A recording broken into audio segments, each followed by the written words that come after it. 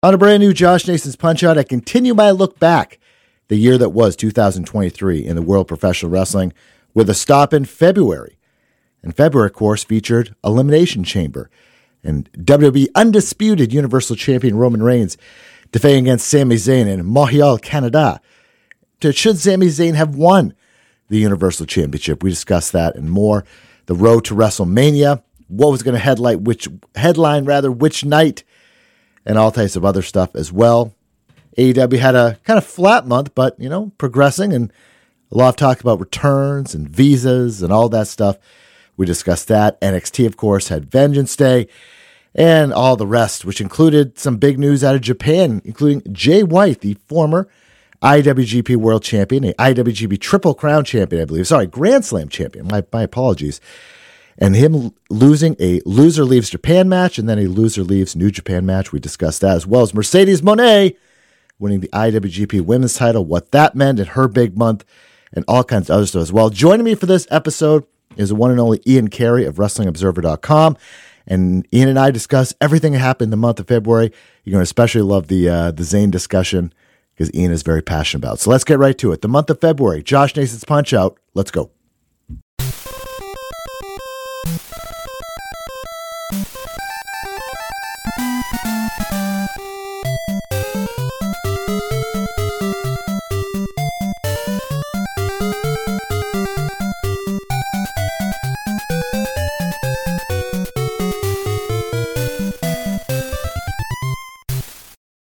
Well, 1 year after we last were on camera together, we are back on camera now on Zoom. Those listening at home do not know this, but I'm filling in through the how the magic works. Ian Carey of F4W Online has returned. Hello. And even though we chat nearly every day on Slack, our editors and writers Slack, this is the first time we've actually seen each other face to face for the last year. So it's a real WrestleMania moment. I look forward to this annual tradition of ours. Is this year 2 for you or year 3? No, that's year 2 for me. Year 2. That's what I thought. Just kicking off was Andrew Thompson of Post Wrestling, and he is I think he is in year 3, if I remember. I think I've been doing this for 3 years. Yeah, something like that. And you guys were doing January. Yeah, he kicked everything off. Yeah, we went 2 hours and talked about it. Kind of a newsworthy month, that January 2023 for wrestling. Certainly was, yeah, with the Vince stuff and the Royal Rumble, and of course the passing of Jay Briscoe. That month was absolutely crazy for news. As I was going through, so on this episode, we're going to go through February, and I was going through. This actually is perfect because you have some thoughts about Sami Zayn and the Elimination Chamber, but going through this month, there was not a ton of huge news. It was coming off all the stuff that happened in January. It's more kind of the road to WrestleMania, but we did have some interesting stuff nonetheless. Let's start out with WWE. And as a kid say, we'll let you cook here on the Elimination Chamber, right? Elimination Chamber. I've never used that phrase in public in my life, by the way. That's just between you and I. Okay, so Elimination Chamber in Montreal. Yep. Sami Zayn at this time is the hottest wrestler in the world. And so Sami Zayn is so popular at this time. He's moving ratings. He's the biggest thing. His feud with Roman Reigns coming into Montreal, his hometown. Now, Montreal is an amazing sports. Well, it's an amazing city, but it's an amazing sports city. But wrestling wise, Montreal, when you think of Montreal in wrestling, you generally think of the screw job. And it felt like Montreal as a wrestling town needed a feel-good moment. And I know a lot of people didn't think that Sami had much of a chance going into the match, right? Because you've got WrestleMania is just 6 weeks after this. Mm-hmm. And I think the mentality at the time amongst a lot of fans was, well, they're not going to blow the big pop from Cody beating Roman by all of a sudden having Sami beat Roman just 6 weeks before. But still, I know that there were people in Montreal that felt that Sami was just so popular. He was so over that they were going to just have to have Sami win in Montreal. They could do something to get the title back on Roman before Mania, but Sami was going to win in Montreal. And then he didn't. I know this was upsetting to some Montreal fans. It also seemed like it was kind of upsetting to Sami. But I think when you look back on it, it's still a really cool moment in WWE history. Like it felt like a very important event, like more so than just your normal pay-per-view before WrestleMania. Yeah, and what Ian is referring to, of course, is the Elimination Chamber, which took place in Montreal, Quebec, Canada. Quebec, as my dad used to say. And in the main event that night, Roman Reigns defeating Sami Zayn to retain the undisputed Universal Championship. If you remember, in January, the Bloodline began to splinter a little bit at the end of the Royal Rumbles. We talked about with Andrew in that Roman Reigns defeated Kevin Owens in the main event. Wanted Sami Zayn to show his loyalty to the Bloodline by using a chair on Kevin Owens. Sami Zayn finally did the turn and said, I'm not going to do that. Place went crazy, hit Roman instead. And they jumped Sami. Jey Uso took off. That was another element of as well. And then over the subsequent month and leading into Elimination Chamber in Montreal, we got the Sami Zayn matches we're just talking about. Yeah, it's, this Reigns run, it has been historic, as I've been told by WWE, right? As we all have been told. There's been so many moments along the way that they could have made the change. And obviously the big three are Drew McIntyre in Wales. Clash at the Castle. Clash at the Castle. Yep. You had Sami, and then you had Cody. And I think we were talking about this with Andrew yesterday, in that the Cody one, I think, was the most surprising. Yes. But you had three unique instances where you could have changed title, and they just didn't do it. And for the Sami one, I'm like, okay, I can understand, because Cody's going to win it. They really want Cody to have that story. You could debate that and whatever. But then looking back at, it's like you had these moments and you didn't pull the trigger on either of them. And if you had, would that have kind of changed where they got to? At this point, I don't know.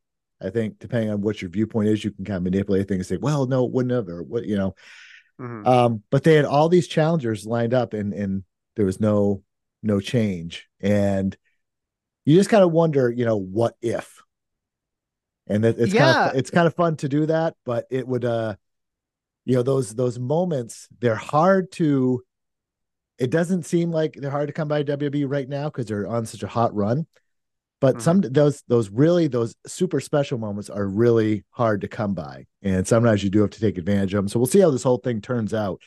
But there's a good debate to be had whether or not you could have maybe made the change there, especially because you weren't going to go with the change at Mania as it turned out. So yeah, it's an interesting debate there. Yeah, the three title challengers that you mentioned, it was interesting. Like WWE did create this feeling that any of those three could have won, and especially Cody, where I think most people figured that he would win. But now, after Roman has beaten Cody and he beat Sami, ever since WrestleMania, it doesn't have that same vibe where, like, I don't think anybody thought that Jey Uso was going to beat Roman Reigns. I don't think anybody thought LA Knight was going to beat Roman Reigns. So there's been a different feeling to Roman Reigns matches since WrestleMania. But against Sami in Montreal, like, that felt important. And part of that was because I think a lot of people definitely in the building thought that Sami could win. Yeah. Some other results from the show: Austin Theory retaining the U.S. title in one of the Elimination Chambers matches, and then Asuka winning the Women's Elimination Chamber match to earn a shot at the Raw Women's title at WrestleMania 39. The show broke, like all these shows have been doing, viewership on Peacock and also Gate Records as well. And then shortly after, Ian, Roman Reigns versus Sami Zayn, the rematch was set for a Toronto house show. Big surprise. Roman Reigns picked up the victory there as well. But it was interesting that they decided to go back that again, non-televised show or all that stuff, but just to have a boost for for tickets, even though I think most people definitely knew that Sami Zayn was not going to win the title on a Toronto show. This isn't, Bret Hart and Ric Flair Oh, back in the day or something like that. Montreal would have rioted if Sami Zayn lost in Montreal, but then won in Oh Toronto. my, Like I didn't that, even think of that. Yeah. the city wouldn't recover. Like it would be forever different if that had happened. um, but yeah, that I remember that Toronto house show. Like, man, like being in Toronto, I know how much money WWE has charged people this year because we had that big house show. And then we had Edge's final match, Yes. on Yep. SmackDown. That was like a big one as well.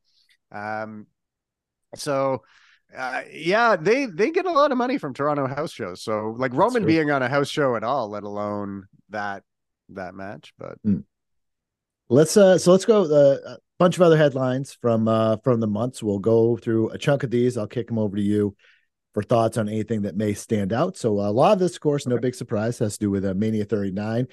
But of course, the big story in January is Vince McMahon come back and to facilitate a sale of the company. At least that's how he put it. So, of course, some splinters off of that. New lawsuit aims to bar McMahon from serving on the board. That would happen a few times, all yep. unsuccessful. Triple H said having Vince McMahon around WWE, quote unquote, has been great. Oh, I'm sure he said that. What did I Yeah. say about the No. father-in-law? Yeah. Vince McMahon will leave WWE post-sale if it gives shareholders the most value. That was in response to essentially some concerns, some reported concerns from alleged or potential buyers that they're worried about having McMahon stick around due to all his problems in the past and existing ones that were not settled, and some question about would he leave? And Nick Khan and others had said yes, he will leave. He said he'll leave post sale if that made a difference in the people the company buying. Speaking of Khan, he said WBCL will happen quickly, possibly within 3 months, which was crazy. To think of it that they were just going to start rushing through all that. Of course, it was much longer than that. Wasn't too much longer, but still, the fact that they were like ready to go was surprising. And of course, they were looking to one report seeking $9 billion in a potential sale. Oh yeah. Yeah, as we knew, that did not turn out that way. They did a merger instead. But yeah, there was a lot of sale talk early on in the first part of the year. We'll flip to plans for Mania 39. So we're going to get another brand sponsored match. We learned about that. We didn't know what it was going to be, but the brand sponsoring, all the fans love, returning. Oh yeah. John Cena and Ronda Rousey matches were planned for Mania 39. Asuka, who won the Elimination Chamber, officially challenging Bianca Belair for the championship. Cody Rhodes had to walk back some comments he made about The Rock at WrestleMania 39. Even like in the past day or so, we did a story about that. I think it might have been yesterday. That this is going to be an ongoing thing until Rock comes back for a Mania or Cody finishes the story. Right. I Cody, think maybe we'll get a Cody versus The Rock match at some point. That'd be a big swerve. Yeah. Imagine that. Yeah.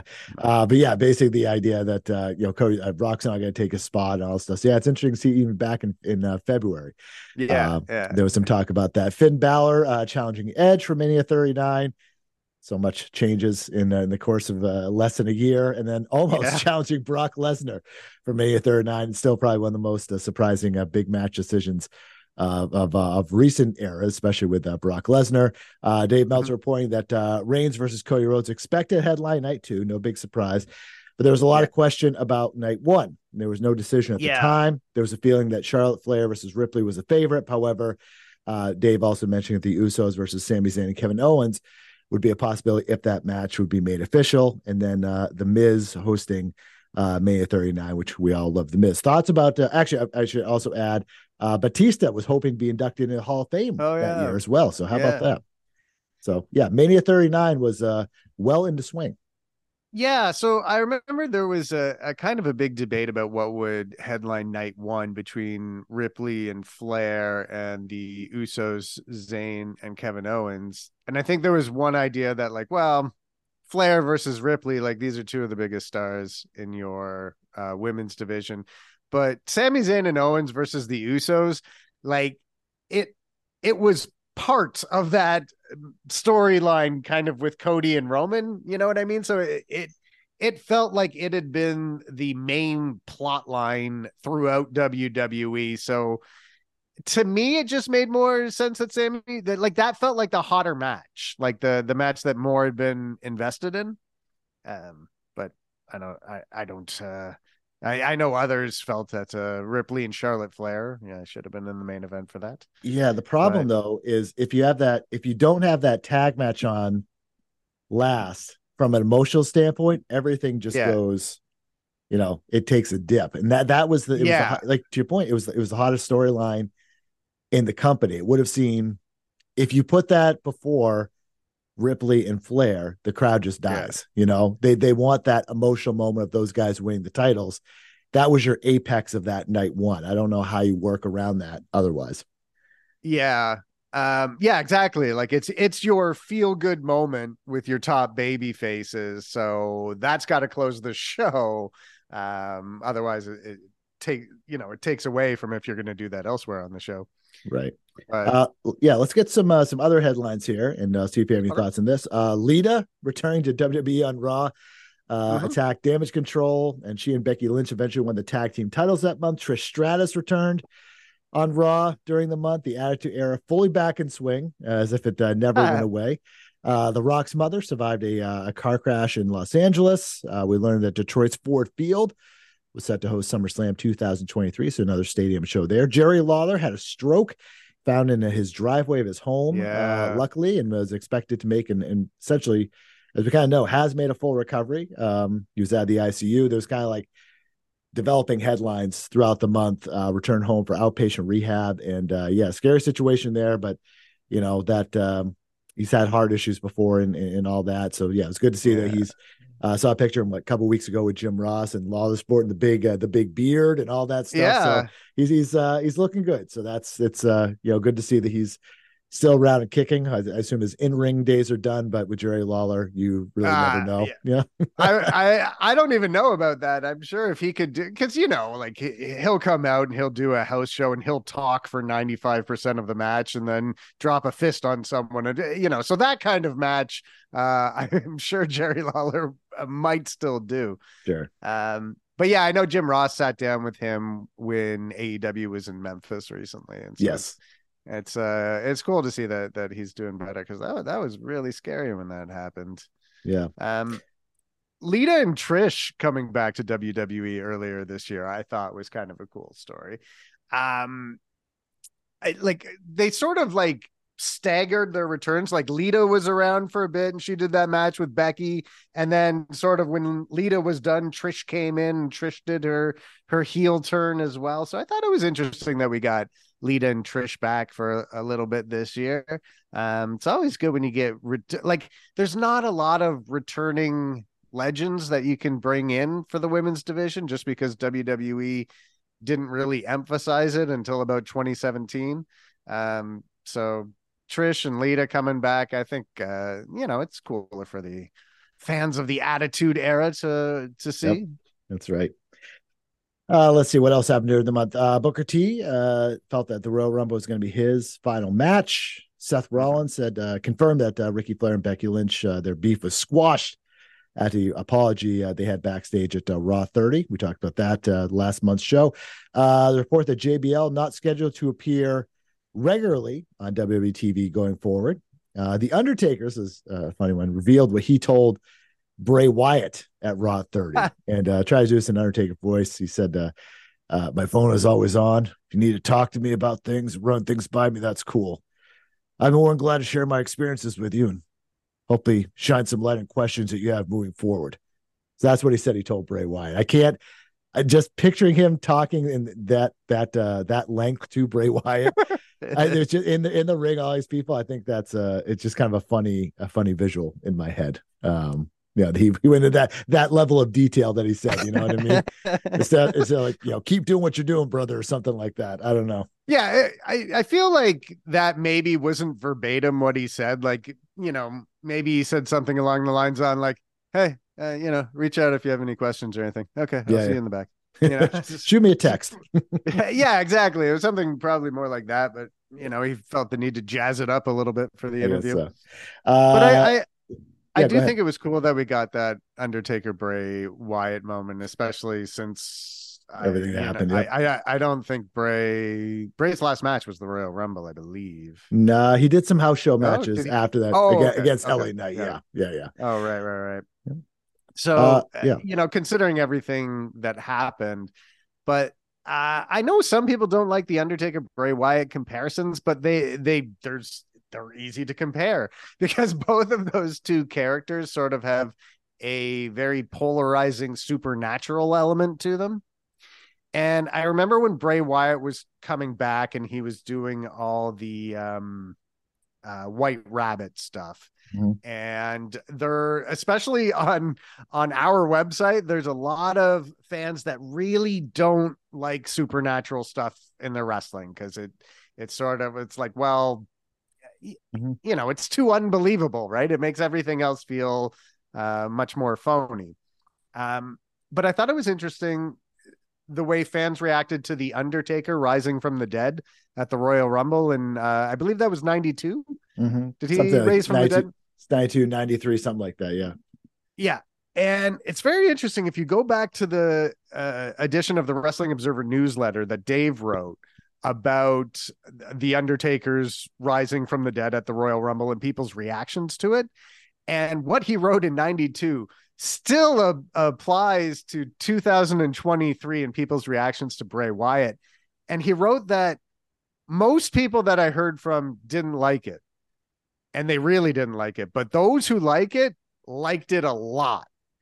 And that is sort of the story of Bray Wyatt in WWE a little bit too. There's lots of detractors who just don't want that supernatural stuff on their wrestling, but the fans that do like him really like him, and they buy his merchandise and they tune in when it's teased he's going to show up at a certain time on SmackDown once, and so the parallels between the Undertaker and Bray Wyatt, I think it's cool that those two interacting was one of the last things we saw Bray Wyatt do on WWE television.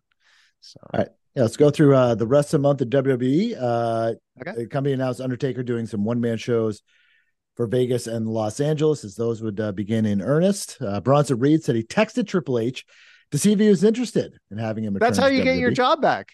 That's right. Just as text. That's what everybody says. Chelsea Green said the same thing. They're like, so how did the process start for you to return to WWE? It's like, I texted Triple H, and I just wonder, like, who has not come back to wrestling because they didn't take the time to text Triple H. That's right.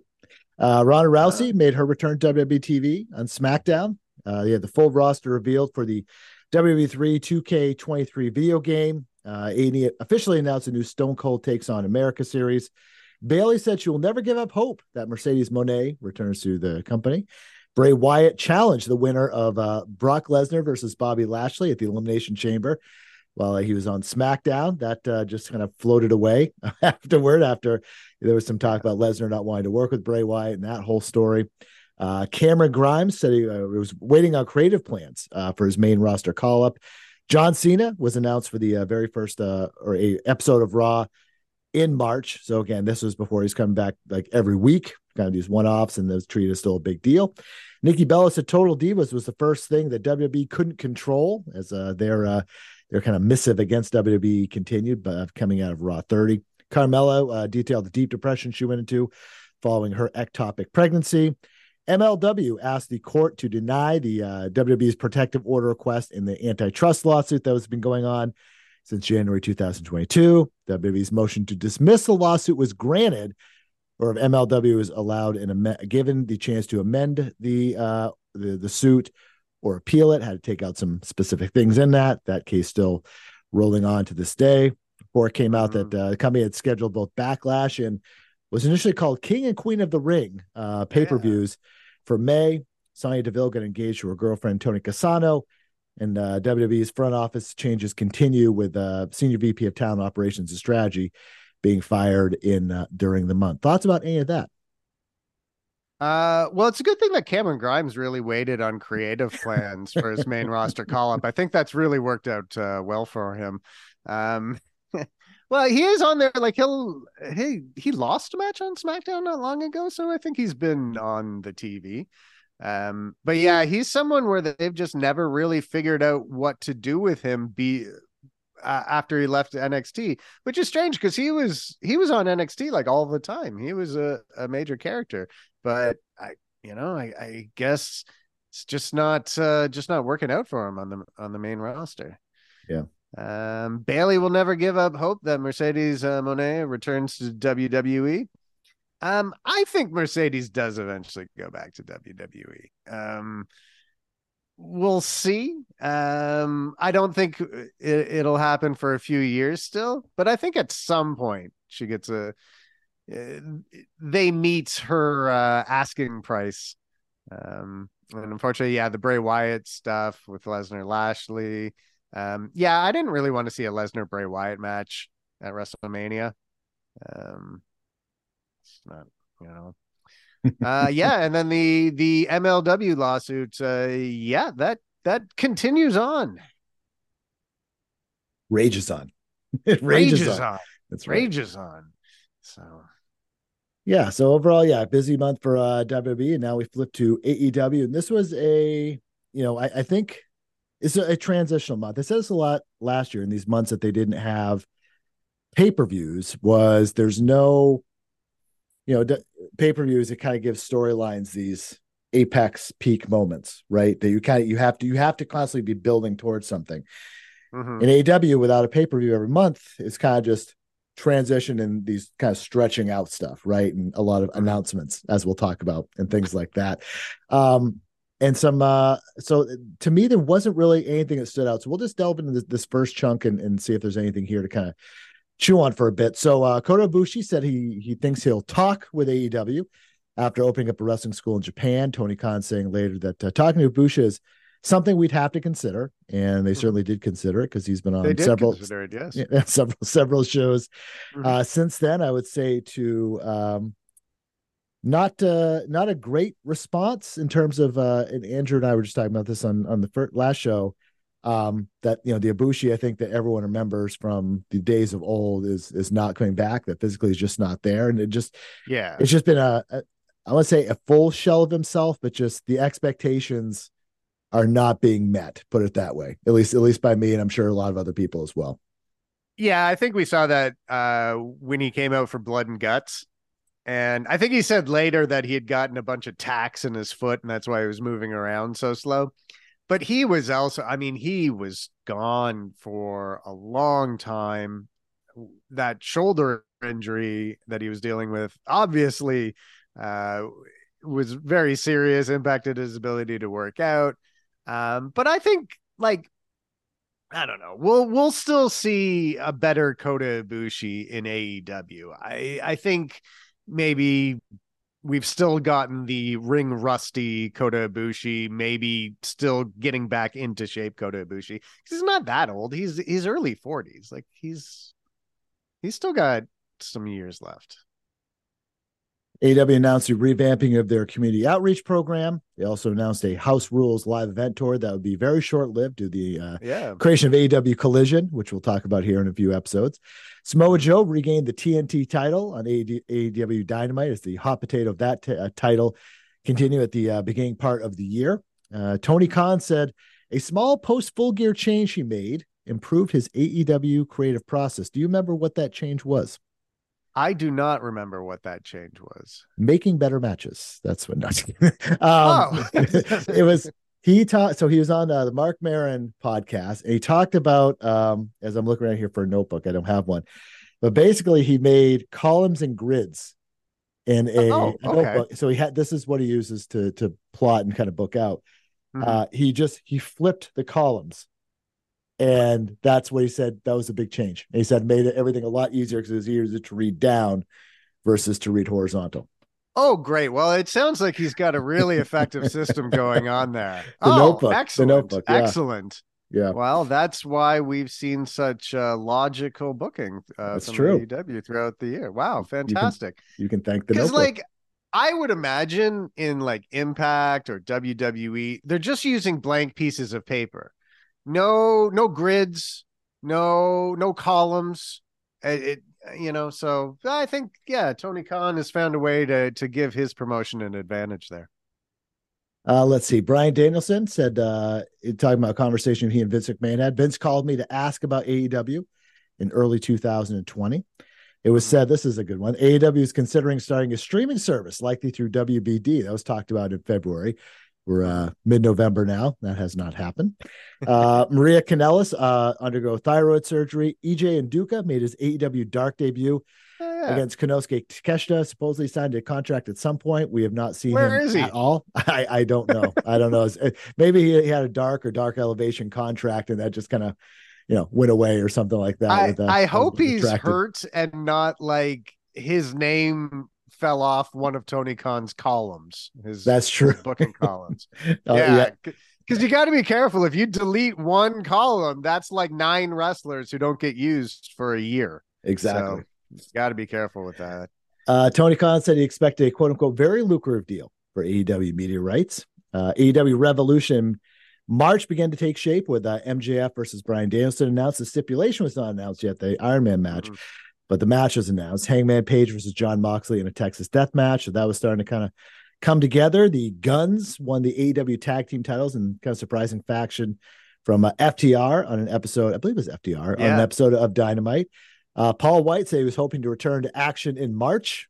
Maybe a little later than March. Yeah, a little later than that. Yeah. A little later than that, yeah. AEW ESPN announced a broadcast deal for Australia, New Zealand, and Pacific Islands. Eddie Kingston was dealing with an undisclosed injury, kept him on the shelf for a while.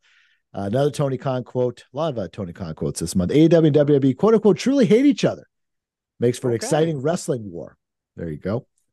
Speaking of wrestling wars, Cody Rhodes asked about the AEW All Out incident, said, I just hated seeing that. And then AEW All Access, a reality show to premiere on TBS in March. That, if you remember, that was another kind of big, I can't remember if it was a major announcement, big announcement, important announcement. I can't remember in the grid, in my columns and rows where that fit. But I remember being very disappointed that it was going to be a reality show once it was all said and done. Yeah, well, I think it was another one of Tony Khan's big announcements, which we all, build up in our heads to be something different. But I think like All Access at the time, I remember some people were fairly excited about it. But then when you got it and you realized that it was a reality show in the same way that Tony Khan answers questions at a press conference, like, okay, like it won't really address the big things that you want it to address, especially with all the Punk and the Elite drama at that time. But at the time, it felt like a decent sized announcement.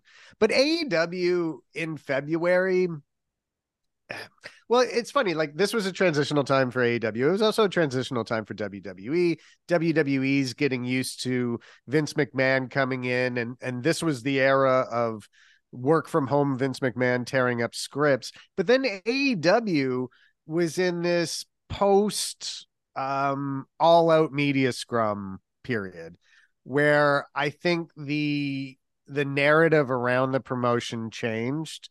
And I think in many ways, the All Out Media Scrum represented the end of the honeymoon for AEW. I think a lot of people were just so happy for a few years to have an alternative, a major league alternative, that they would kind of turn a blind eye to things that they didn't like about the product. But after All Out, it felt like more people were critical of AEW, like more. Yeah, it seems like you saw more negativity from AEW fans about their own product than you used to see. And yeah, and it felt like an odd time for AEW. It felt like their momentum was really stagnant at this point.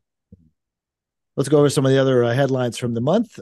Keith Lee returned to AEW on an episode of Rampage, attacking Swerve Strickland. We still have not seen that singles match, and I don't think we ever will for whatever reason.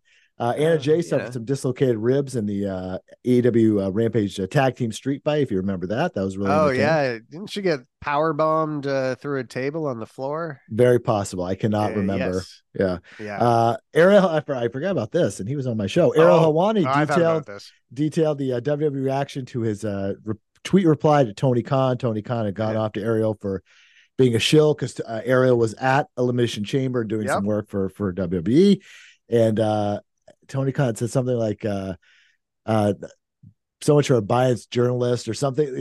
It basically just said he was a biased journalist. And of course, this goes back to the interview, the heat they had over the interview that Ariel said was one of the worst interviews that he's ever had. And Ariel detailed that, people in backstage WWE were high-fiving him and that whole thing, and kind of went after, addressed some of his critics and so on and so forth. So that was the whole story in February. I remember that. That was a big story. I thought that was a very interesting story because Ariel Helwani's response after this was, so like he goes to the Elimination Chamber and he's playing like an on-screen role for WWE. Right. And there's already like Nick Khan used to be his agent. So Helwani is connected to WWE. And I think Tony Khan wanted to make that very apparent with his tweet that like, hey, you're not an unbiased journalist. You're connected with these guys. And Ariel Helwani kind of came back and said, I'm an MMA journalist. I'm not a wrestling journalist. So this is fine. Which I completely understand the sentiment. He does have a lot of wrestlers on his show, though, which some would say is journalism.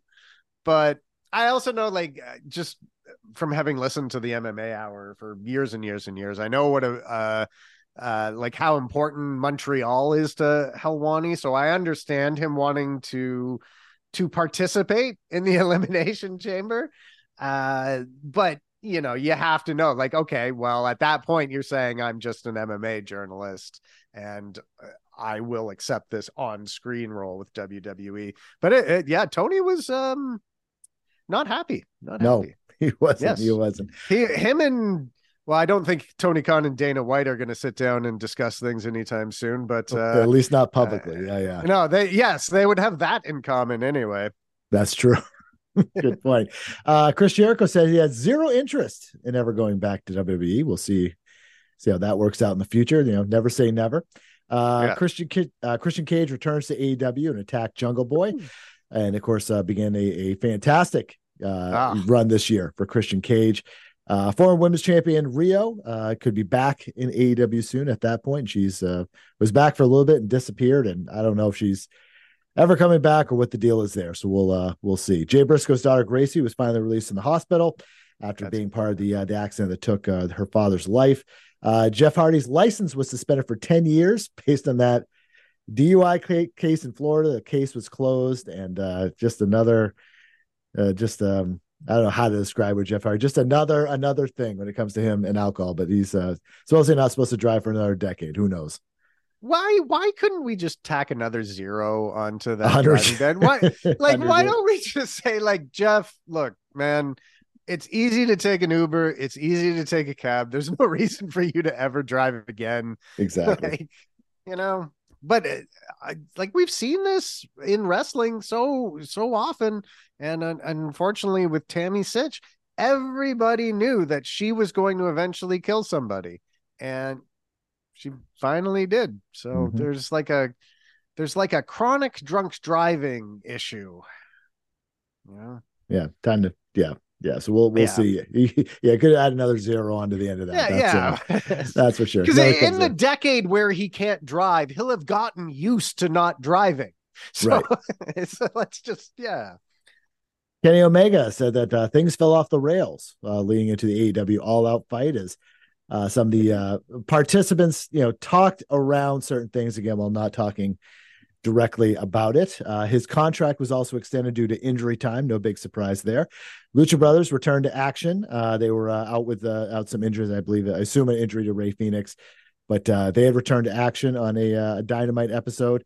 Actually, no, I'm sorry. This was due to visa issues. I remember this. They were advertised for the local market. They were not going to be on Dynamite, but they were going to be on. They were on Rampage after. So that wasn't injury. It was actually visa issues and all that. I remember that. But interesting. All these people having visa issues at the very first of the year. We talked about this a little bit in January, and then also with AEW in February as well. Interesting. Commanders AEW. Go ahead. I was just going to say that's probably when a bunch of forms are due back. Exactly. Yeah. AEW Commander, his AEW debut was set for a ladder match on Dynamite. Mike Tyson, I'd rather go to WWE than AEW, even though AEW pays more. That was a quote that made its way That's around. bad business, Mike. That's really bad business. Tony Khan, the man paying Mike Tyson a couple times, said it'd be hard for Bryan Danielson to disappear from AEW for the New Japan G1 Climax tournament. So why not create your own, make our own Continental Cup or whatever the hell it's called? Hey. So is Continental Cup? Is that it's the Continental Classic? Classic, yes. There you go. Tony Khan, a quote unquote important AEW announcement, which is impending, was an exciting development for the company. And that was to come in March. Tony Khan announced that Mark Briscoe officially all elite and will wrestle in both AEW and Ring of Honor. Of course, during the January episode, we talked about him wrestling in the tribute match against Jay Lethal. The hurdles that AEW had to go through to get there. We learned about that, about the Confederate trunks, the homophobic tweets from Jay, and it caused both guys not being able to get an AEW TV. Tony Khan worked back channels and was able to get him in, and he's been I think a good addition to the AEW roster. A different presentation. He's been out for a while with injury, but came back, and people really love to get behind him. I think not just because of the fact that his brother tragically passed away, but because he's a good wrestler and an entertaining character and a instantly likable babyface, because he's so much more unique than anyone else that they have, and that's a good. I don't think he's ever going to be world champion, but he's him against Jay White I thought was interesting. It was just a weird, interesting, fun dynamic. I think Mark Briscoe is on his way to becoming like an even bigger star.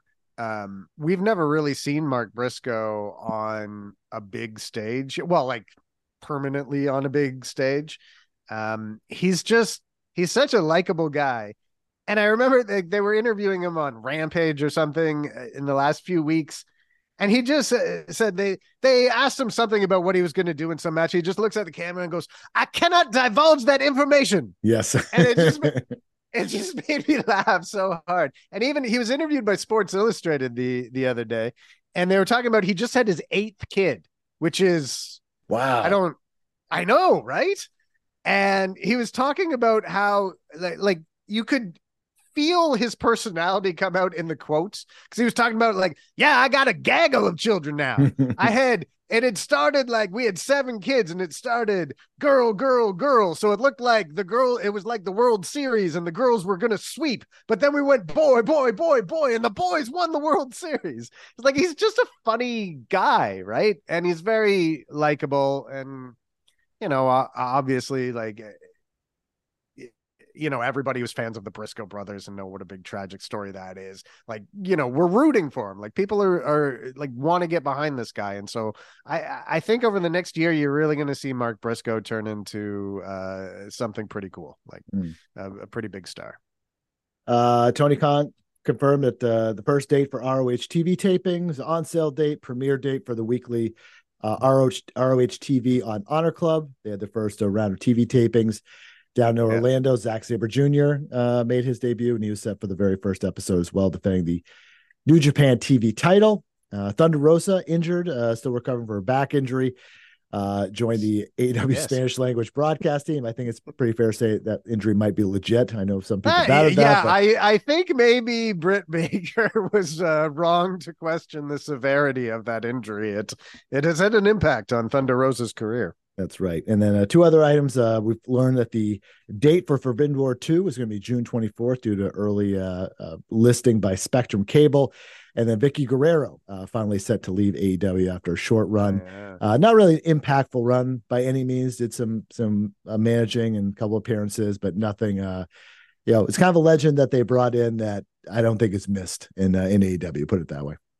Well, she said "excuse me" a lot, and she managed Marina Shafir and Nyla Rose. So true, yeah. Hey, let's flip over to NXT. Not a ton here, but we'll get into a few things. I'll read through this list. Booker T's Reality of Wrestling announced a working relationship with NXT, and then Booker T after said he was misquoted or something along those lines, tried to downplay it, even though it came directly from the Reality of Wrestling social media account and all that. I remember that. And it's like you just said it. It's right there. Like there's your company misquoted itself. Right. You know what?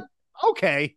Yeah, That's fine. it's same thing with with Malachi Black when some things he would say he's being misquoted or whatever, but it's like, and you go verbatim of what he exactly wrote or said. Mhm. He's saying he's being misquoted. Like, you just said you had a back injury. You just said it right there in the video. There's no you just said you're having a working relationship with NXT. There's no, and these saying, these dirt sheets are taking it this way. This you just wrote it. It's there. I don't understand. I But can there's something funny to me about someone denying something where it's clear there's proof that they're wrong. Like wasn't it Derek Lewis? He got arrested, or they were trying to charge him with something the other day. It was like, no, that wasn't me. That guy has hair or something like that. Like, yeah, right. just no, Yeah. But we have clear evidence that you did this. No, I wasn't there. Yeah. Just go for it. Why not? Vengeance Day, a couple developments there, minor. Kiana James and Fallon Henley winning the women's tag team titles. Dabba-Kato turned on Apollo Crews, and then Gallus won the NXT tag team titles. Not a whole lot there. Speaking of visa issues, we were just talking about this. Dragon Lee, his NXT debut was delayed due to him dealing with visa issues. Ilya Dragunov, no issues there, returning to NXT, attacking JD McDonough, and later was learned that McDonough would be out of action with a detached retina. Blake Howard was hired as a new commentator for Level Up. That's a show that still exists. Amari Miller had to undergo surgery for a torn ACL. JC Jane said she got HBK or Shawn Michaels' blessing to redo some history with the barbershop. The rocker style breakup in the barbershop, doing an NXT angle that saw Gigi Golan get slammed through a door the hard way, and that I remember that was it was like, wow, that really looked like it hurt the way she went through that door. They were trying to push the pull door, So, yeah, exactly. A little bit more resistance that way. Carl Fredericks got his new WB name and made his debut on Level Up. NXT dropped Ava Rain's last name, and the company said they were considering some main roster plans for Carmelo Hayes. And as we sit here in November, still has yet to make his. He's made his debut. He's on Main Event, and then everything, but not a full-time roster member. Hopefully that day will come because he's super talented. But who knows when that could happen? Yeah, I mean, but also NXT just got that big money deal from the CW network. True. So, Carmelo Hayes, if you wanted to keep him around in the brand a little bit longer, it's not like NXT is AAA baseball. You still want those ratings up. You're still making money for it. So, I don't know. Plus now you bring all the main stars down to NXT, so he gets to wrestle them from time to time. It's true. I think, but yeah, obviously Carmelo Hayes, this is a guy who you put him in matches with, like AJ Styles or Finn Balor or some of the really great workers on the main roster. That would be fun to watch. Yep. Let's see. Impact, not a ton going on in my favorite promotion. There's always stuff going on in Impact Wrestling. Come on. That's right. Soon to be TNA again. That's true. Kenny King signing a new 1-year deal with Impact. Impact and New Japan announcing a Multiverse United event, which would basically a very similar Forbidden Door, basically an off-brand edition of Forbidden Door in a lot of ways. 3 matches were set for that as that would come together for I think it took place actually during WrestleMania weekend, if I remember the first one. It was. No Surrender, streaming special. All champions retained on the show. Kenta made his debut in a multi-person match. No news coming out of the show. Josh Alexander took on Kenta as part of the Impact TV tapings, even though I don't think the match actually made TV, but I think it might have been on. Actually, I think it might have been on No Surrender. Wasn't that streaming special? That was the streaming special, but the Josh Alexander Kenta match was supposed to be taped for TV.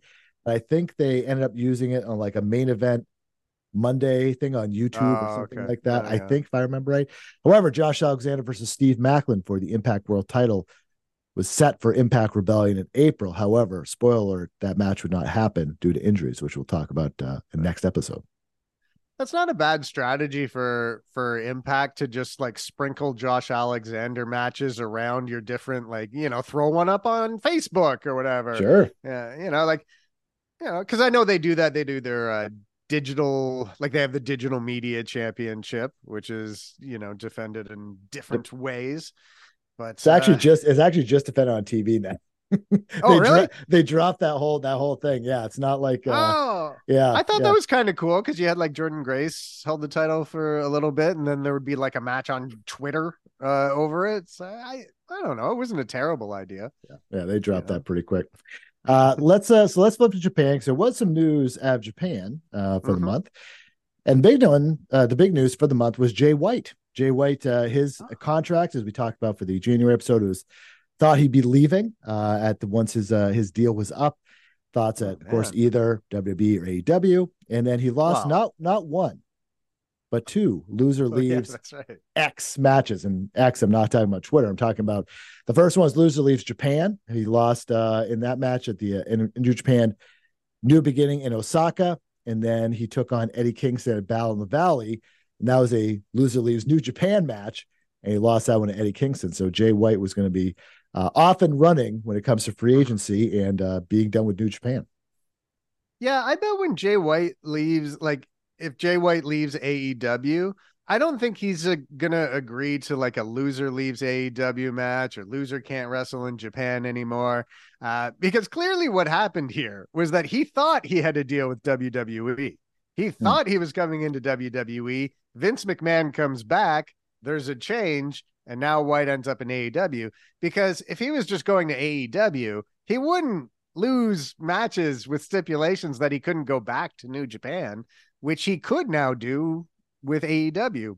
So I don't know. Do we get Jay White ever back in New Japan Pro Wrestling? Uh, At never, some point, we have to. never say never. I mean, that's the thing is, uh, you just never say never. There's money and there's need and there's opportunity. There will be opportunities as long as I mean wrestling is, I think if you know this, it's not slowing down in terms of companies that need people. Yes. So I think that's a big thing is as long as you don't shoot your way out the door on the way out. Yeah. And I'm not talking about a shoot brother, Mhm. but as long as you do business the right way going out, there'll always be those opportunities. And I think that's I would not be surprised. I'm interested to see this year's Forbidden Door, how that works. Who if they have him Yeah. against someone from New Japan. I think that's kind of where you tell where that relationship might be. But we'll have to see. It's a long ways out. Yeah. I just feel like we sort of lost out with how that all played out, right? Like if it, he was clearly doing those things because he thought he was going to WWE, and now like White could really help on the New Japan Strong shows in the United States. Like I don't know. It's too bad how that worked out. Uh, for someone that a lot of things were working out in February, that'd be Mercedes Mhm. Monet. She won the IWGP Women's Title at Battle in the Valley, and Yep. then so it's beating Kyrie for that title. Kyrie, of course, now back in WWE. Oh yeah. Things come full circle. We said that a lot during Mhm. the January episode, with just people all of a sudden they leave and they come back and what have you. AZM issued a challenge to Monet for the title. Monet signed with the UTA Talent Agency. She was announced for WrestleCon, releasing a mini documentary on her New Japan debut, which Ethan Renner voted 5 stars, if I believe, or maybe 6, 7.5, something like that. And then Monet saying that work with New Japan is a dream come true. So, of course, before she got hurt, which is to come in a future episode, she Mhm. was having a great first 2 months of the year, making the debut at Wrestle Kingdom, getting a lot of buzz behind her. But then, and then all of a sudden winning the women's title at Battle in the Valley, which I think people thought was a fait accompli, that there was no doubt she was going to win Oh yeah. that. Oh But yeah. pick up the title, and at that point, the world was her oyster. Yeah, I think Mercedes Monet in Stardom and New Japan has, well, up until she got hurt, obviously, I think it's been great. Um, it's funny. So she referred to Azumi as AZM. I believe you may have referred to her as by the same thing. She actually got a little bit of slack in Stardom for not knowing how to pronounce Azumi's name. But Oh, I see. my point, Gotcha. Yeah. yeah, but like my point is like there's hardly ever English commentary on Stardom shows, so how would she know? But anyway, uh, but like I really like Mercedes outside of the WWE machine a little bit, because whenever you see someone who has wrestled their entire career in WWE, like Mercedes had, but then you see her outside that machine where she's maybe able to do some things that she wasn't able to do when she was in WWE, or wrestle people that like it just, I don't know, it feels like you're getting a more what's the word, like true version of the wrestler they want to present. Yeah. And so I hope she heals up soon and we get like a run where she's wrestling a New Japan show or a Stardom show like once a month or once every 2 months, or we get like a full run and see what they have planned for her. So Yeah, I think whenever I think about free agency and people leaving, especially this was especially early on in AEW when they were signing, a few W talents or former W talents, whatever.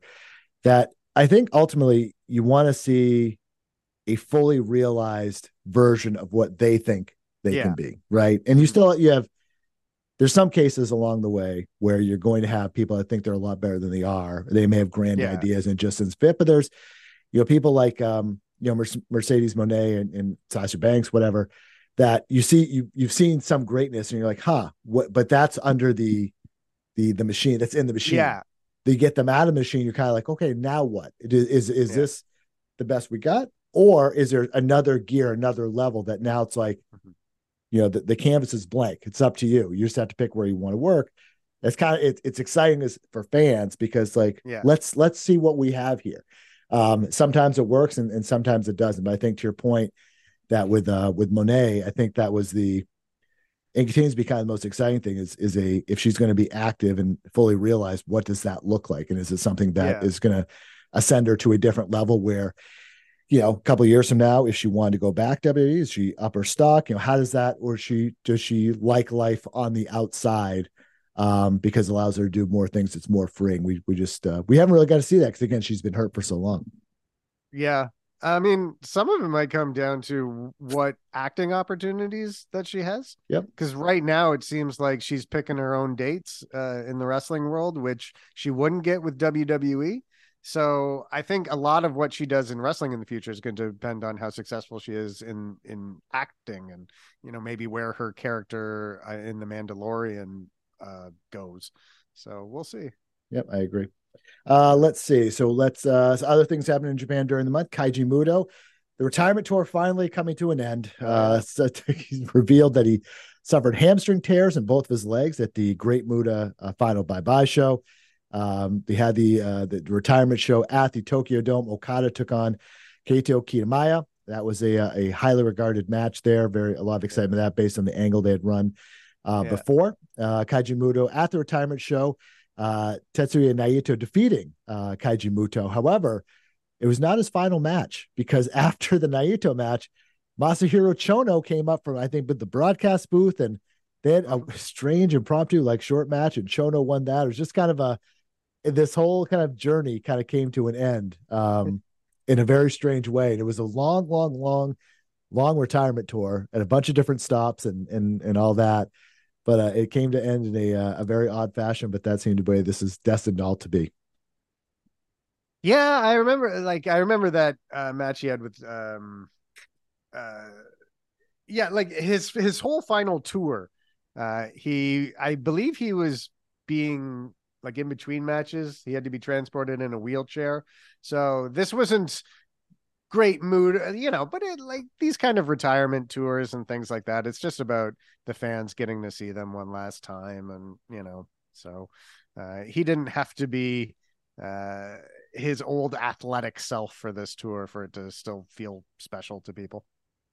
And to wrap up Japan, New Japan and CMLL revealing the lineups for Fantastic Mania 2023. We had Okada versus Tanahashi signed for the IWGP Championship, and also Zack Sabre Jr. versus Clark Connors. That was added to Battle of the Valley. Of course, we just talked about that a few minutes ago. Lio Rush challenging Hiromu Takahashi to a IWGP Junior title match during the month. New champions were crowned at New Japan's New Beginning in Osaka. Naito and Okada both appeared at No Event Great Voyage, and New Japan revealed their New Japan Cup 2023 bracket, full cards for that. And that was the Hiromu versus Lio Rush title match was set for the finals of the New Japan Cup. Yuji Nagata won the All Japan Triple Crown Heavyweight title, and then Okada and Tanahashi was announced they were challenging for the tag team titles at the New Japan Anniversary show. So yeah, New Japan just keeps on rolling with show after show after show. It seems every week there's just so many shows. You have to keep up and kind of what makes sense, but they they keep rolling with their crew. Not doesn't feel as hot as it did a couple of years ago, but well, at least they're kind of, I say they're out of the pandemic, but in terms of being able to fly foreigners in and things like that, I mean, we'll see if they have a bounce back year in 24 that really kind of captures the fans' imaginations, or if kind of where we're at in 23, if that's kind of realistically where they're at overall. Yeah, I mean, I think this year maybe some people weren't as enthusiastic. Like, I feel like Sonata's title reign maybe has not gone the way that they wanted. It just, I always feel like New Japan Pro Wrestling feels more important when Okada's on top. Like, Okada still feels like the top star in New Japan Pro Wrestling right now. But it's interesting, like in February, how much Lio Rush was in the mix in the junior heavyweight division here. And like right now, he missed the Super Junior Tag League because he was sick. So, and he hasn't come back yet. But yeah, Lio Rush has eked out a nice little run with New Japan Pro Wrestling in the last year. Yeah, you never. I mean, with him, we talk about health, and that's a that's a big thing. We're talking. Andrew and I yesterday we're talking about Adam Cole when it comes to health, and Lio Rush is health and interest level, and retirements and all that stuff. He seems, I think now promoters, I assume, are kind of seeing where the best way to get him or book him is small doses, right? Not like long contracts, but like 3-month runs, that type of thing. So he still kind of stays interested and fresh. And we saw him in Impact a little bit. That was a short run there. I think that seems to be his best thing. Maybe what he prefers to do. And if that works for him, so be it.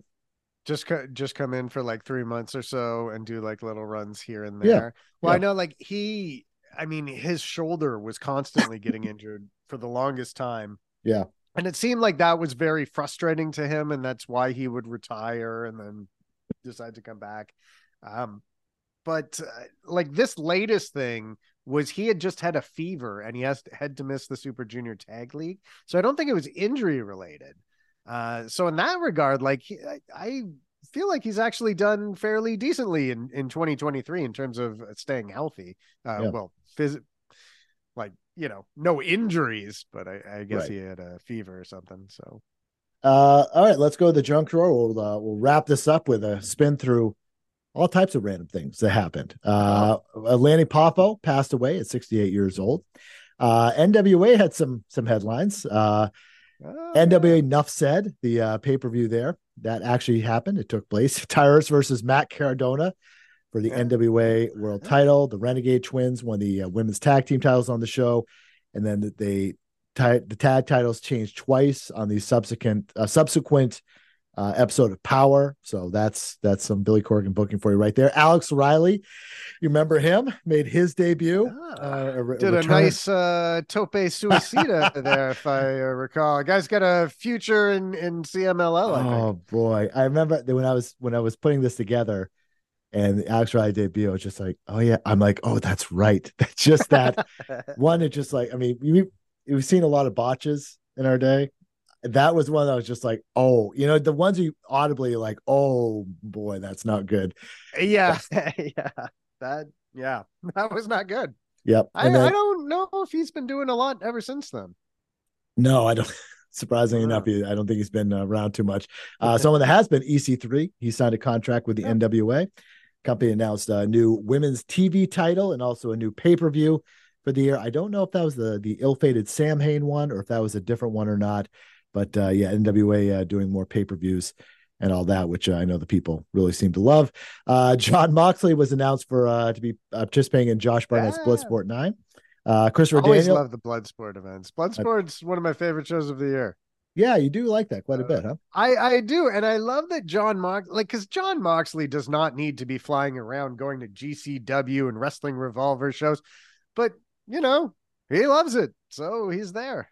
Yep, he was set to fight or take on Davey Richards on that show. Davey Richards now, of course, being out of the business, thanks to his ill-fated physical assault or alleged assault. I'm not really kind of sure where that story stood, but spousal abuse or something along those lines. It was not a good story for Davey Richards. So he's out of the business, but he was set to take on John Moxley at Bloodsport 9. Christopher Daniels announced as being inducted into the GCW Indie Hall of Fame. MLW Battle Riot 5 was announced for Philadelphia. Delmi XO signed a deal with MLW. Ricky Shane Page signed a contract with MLW. And then Richard Holiday, at that point, still with MLW, I believe, had completed. Completed his chemo. Yeah, they weren't going to cut him or anything like that. After, as he was getting over cancer, completed his chemotherapy treatments, and everything seems to be good as we sit here in mid-November. So good for him. He's doing some stuff in GCW, working a ton of indies and getting some looks in places. So I think we'll probably have some interesting news on him in 2024. Yeah, I'm interested to see where Richard Holiday ends up. Him, MJF, and Alex Hammerstone there were the faction in MLW. And I wonder if maybe MJF is pushing for one or both of those guys to come into AEW. That's right. I could see it happen. You never know. That would be kind of interesting, if that was to happen. So. Yeah. Let's see. Of course, we should actually let off the section with this. Jerry Jarrett passed away at 80 years old, and that was obviously a big talking point. A lot of younger fans probably don't know who he is. Obviously, would remember or know Jeff Jarrett, but this was a big deal. It was a talking point for a lot. For several days, just his impact and in Memphis. And Jeff actually wrestled on Dynamite, I believe, the day after. I can't remember if this was on a Tuesday. It was either the day or the day after, but it was like very close to it. And I remember Jeff saying that it was something that was very important to him that he do it. And so, like I know Jerry had been suffering from cancer of the esophagus, I believe it was. So it wasn't like an unexpected thing. And he was 80, but, Jerry Jarrett has made so many contributions to professional wrestling. So it was definitely, it was one of those deaths where like, at least you got to like celebrate like a life well lived and a long, healthy life. As opposed to at this time when Jarrett had passed away. I think we were still sort of feeling the effects of a very tragic death for Jay Briscoe. Yep. But I remember Jeff wrestling on Dynamite very, very soon after his father's death. Reels announced a deal with Peacock. And I think that'll go. Yeah, that should go that meant that MLW was not included due to WWE exclusivities. That's something we'll talk about in future episodes. As that played into the lawsuit. Ultimo Dragon versus Negro Casas was announced for the WrestleCon Super Show. Cheerleader Melissa also inducted into the set to be inducted in the GCW Indie Wrestling Hall of Fame. AAA's Triple Mania 31 in Monterey. We got 5 matches announced for that as that card began to come together. Stevie Richards, formerly of ECW and WWE, announced he was dealing with some health issues and all that. John Moxley, just talking about him in indie shows, off OTT Scrapper Mania 7, which he had just got booked for the month before. And he finally got to do it. Yes, this was like month, right? Or last month. The second or third time that he had been, because the first time he couldn't do it because the pandemic happened. Then he had gotten pulled because AEW was having a house show in Ohio that weekend. Yes. And then finally he got to do this show for Over the Top. And I like, this goes back to my same thing about him working Bloodsport. Like I respect the fact that I'm sure Moxley's made enough money that he doesn't need to be going out and doing OTT or GCW. He's also got a small child at home. Right. But he's spending his weekends flying out and doing these shows just because like he's so passionate about wrestling, clearly. Nigel McGuinness set to appear at the Progress Super Strong Style 16 event. And then Ric Flair said that both Fox and Netflix were interested in the Real Housewives of Wrestling show. As we sit here in November, that has not happened yet. Yes. They clearly weren't that interested. Not yet, though.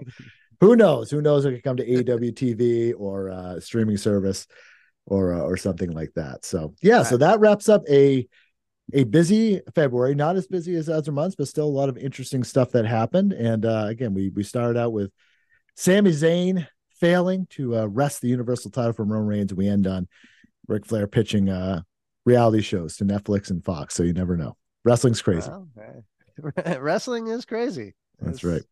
It's the weirdest industry of all time. It's right up there. That's for sure. That is for sure. So before we let you go, Ian, give you a chance. I know you're very active on the X, on the Twitter, and all that stuff. Tell where people can check out your work and interact with you, and so on and so forth.